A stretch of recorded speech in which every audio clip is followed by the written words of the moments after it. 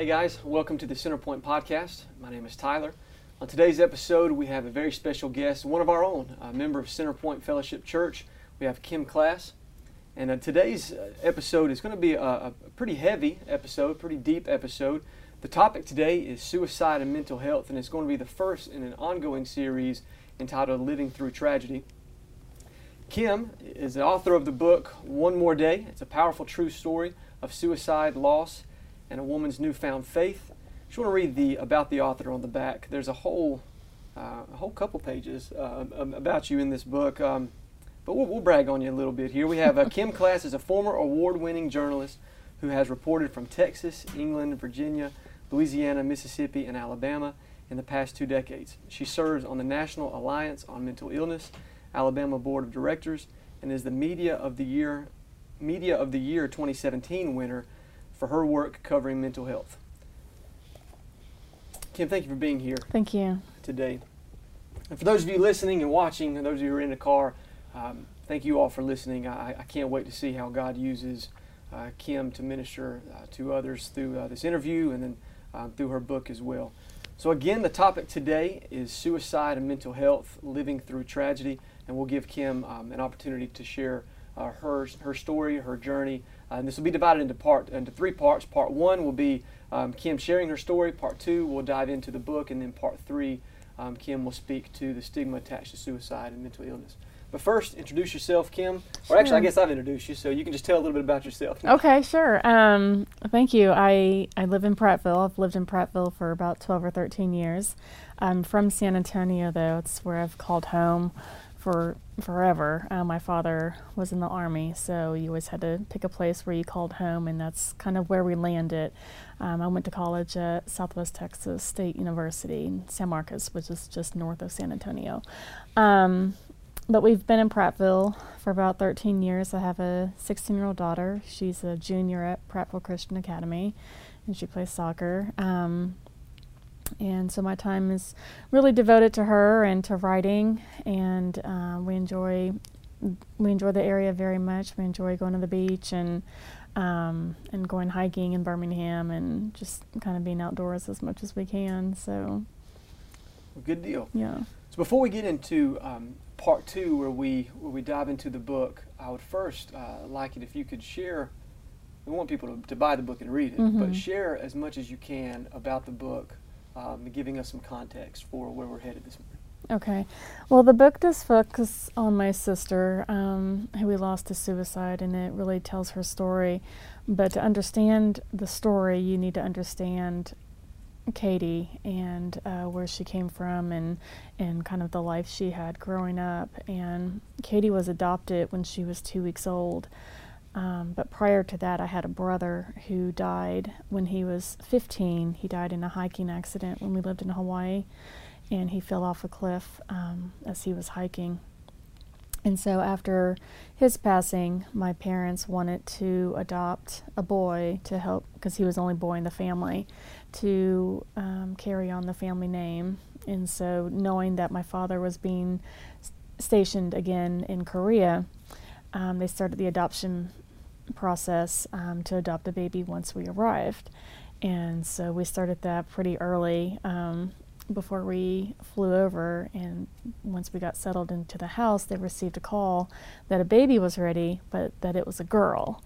And so they said, we don't care, we want the baby. And by this point, they were just so excited to adopt a Korean baby, which is something my father's always wanted. He had been stationed in Korea for 2 or 3 times before that, and that was just always something he wanted to do, was adopt one of their children.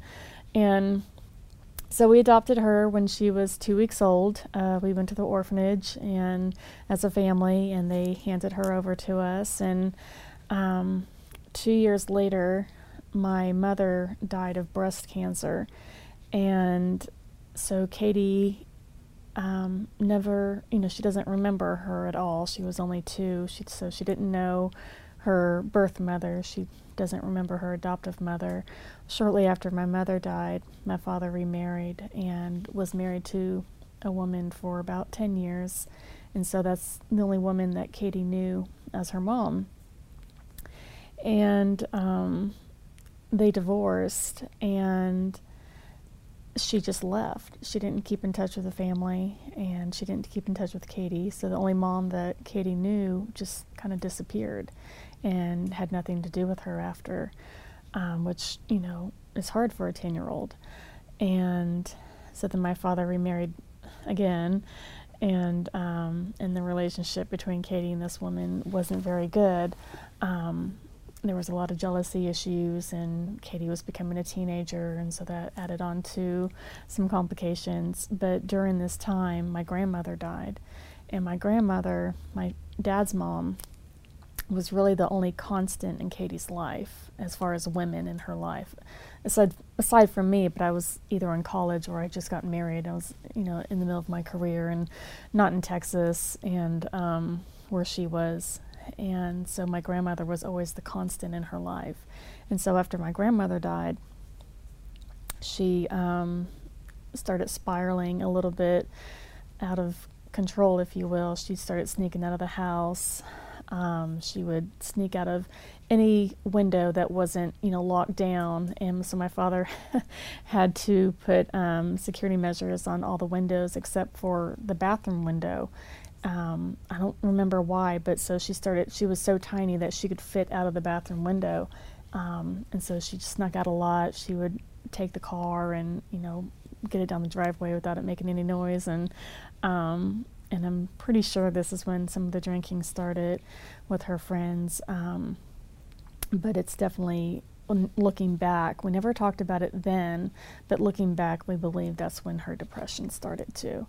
And we always, looking back now after she died, we just always say it has to be after, Grandma died, and because she meant so much to her and she was so close to her.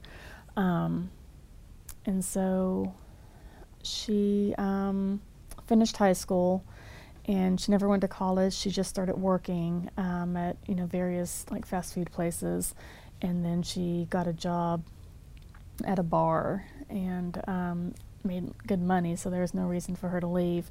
But the environment wasn't very good for her.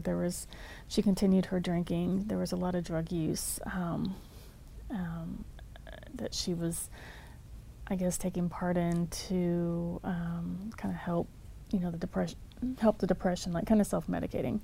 And she had a baby. She got married. She had a baby. She got divorced a year later.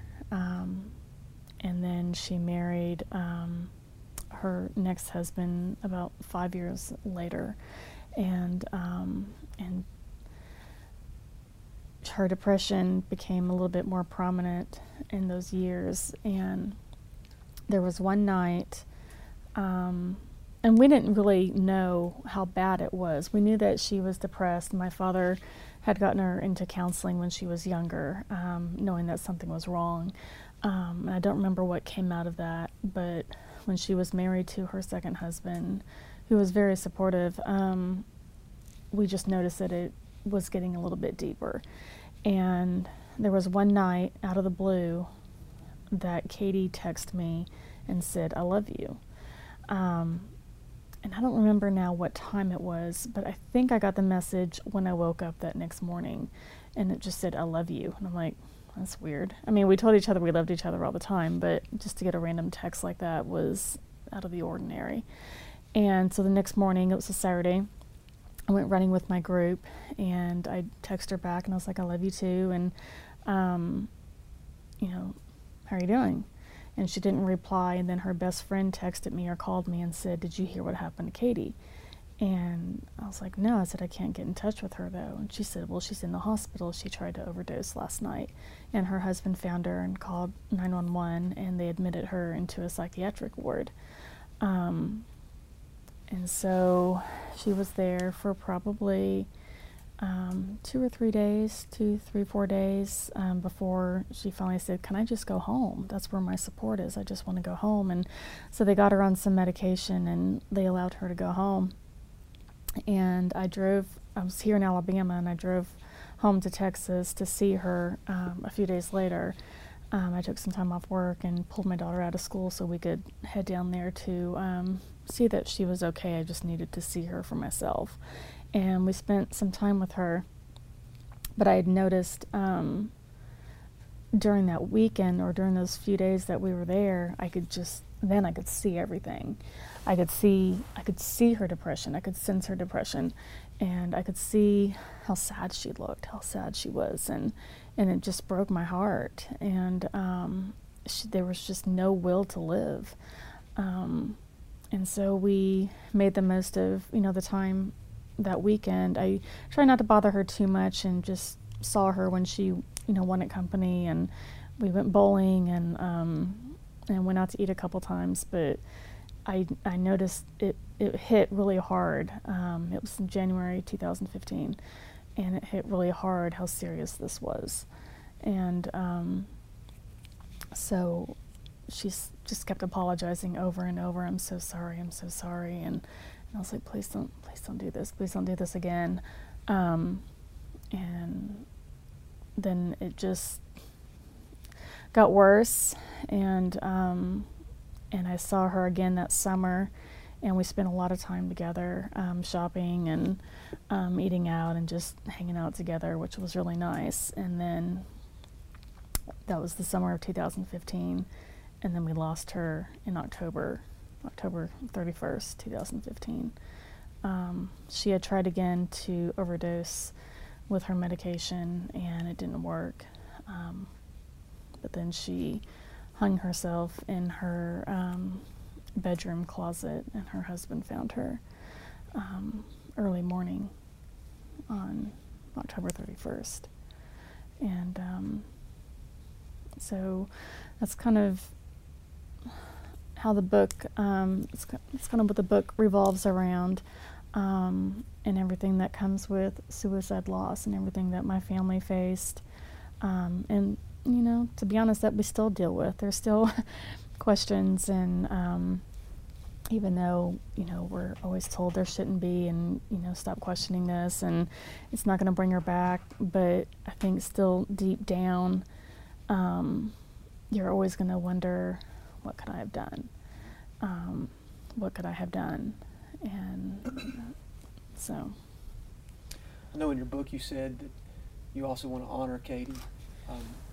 Speak, if you will, as how would you describe Katie? Can you give us any stories, what real fun memories do you have with her? There's a purse that she wanted you to buy. Katie was very outgoing. Katie had a huge personality.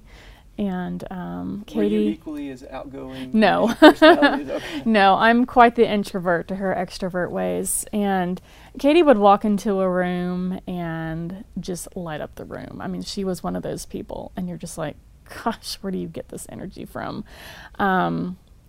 Except during the depths of depression, she would just bounce into a room with this humongous smile and just light up everyone. And Christmas time was always fun. Her arms were just, loaded down with gifts. She loved Christmas, and she loved it with her family. But Katie was a huge, defender of her family. She stood up for her family. She stood up for her friends. She did everything for everyone. She put everyone before herself.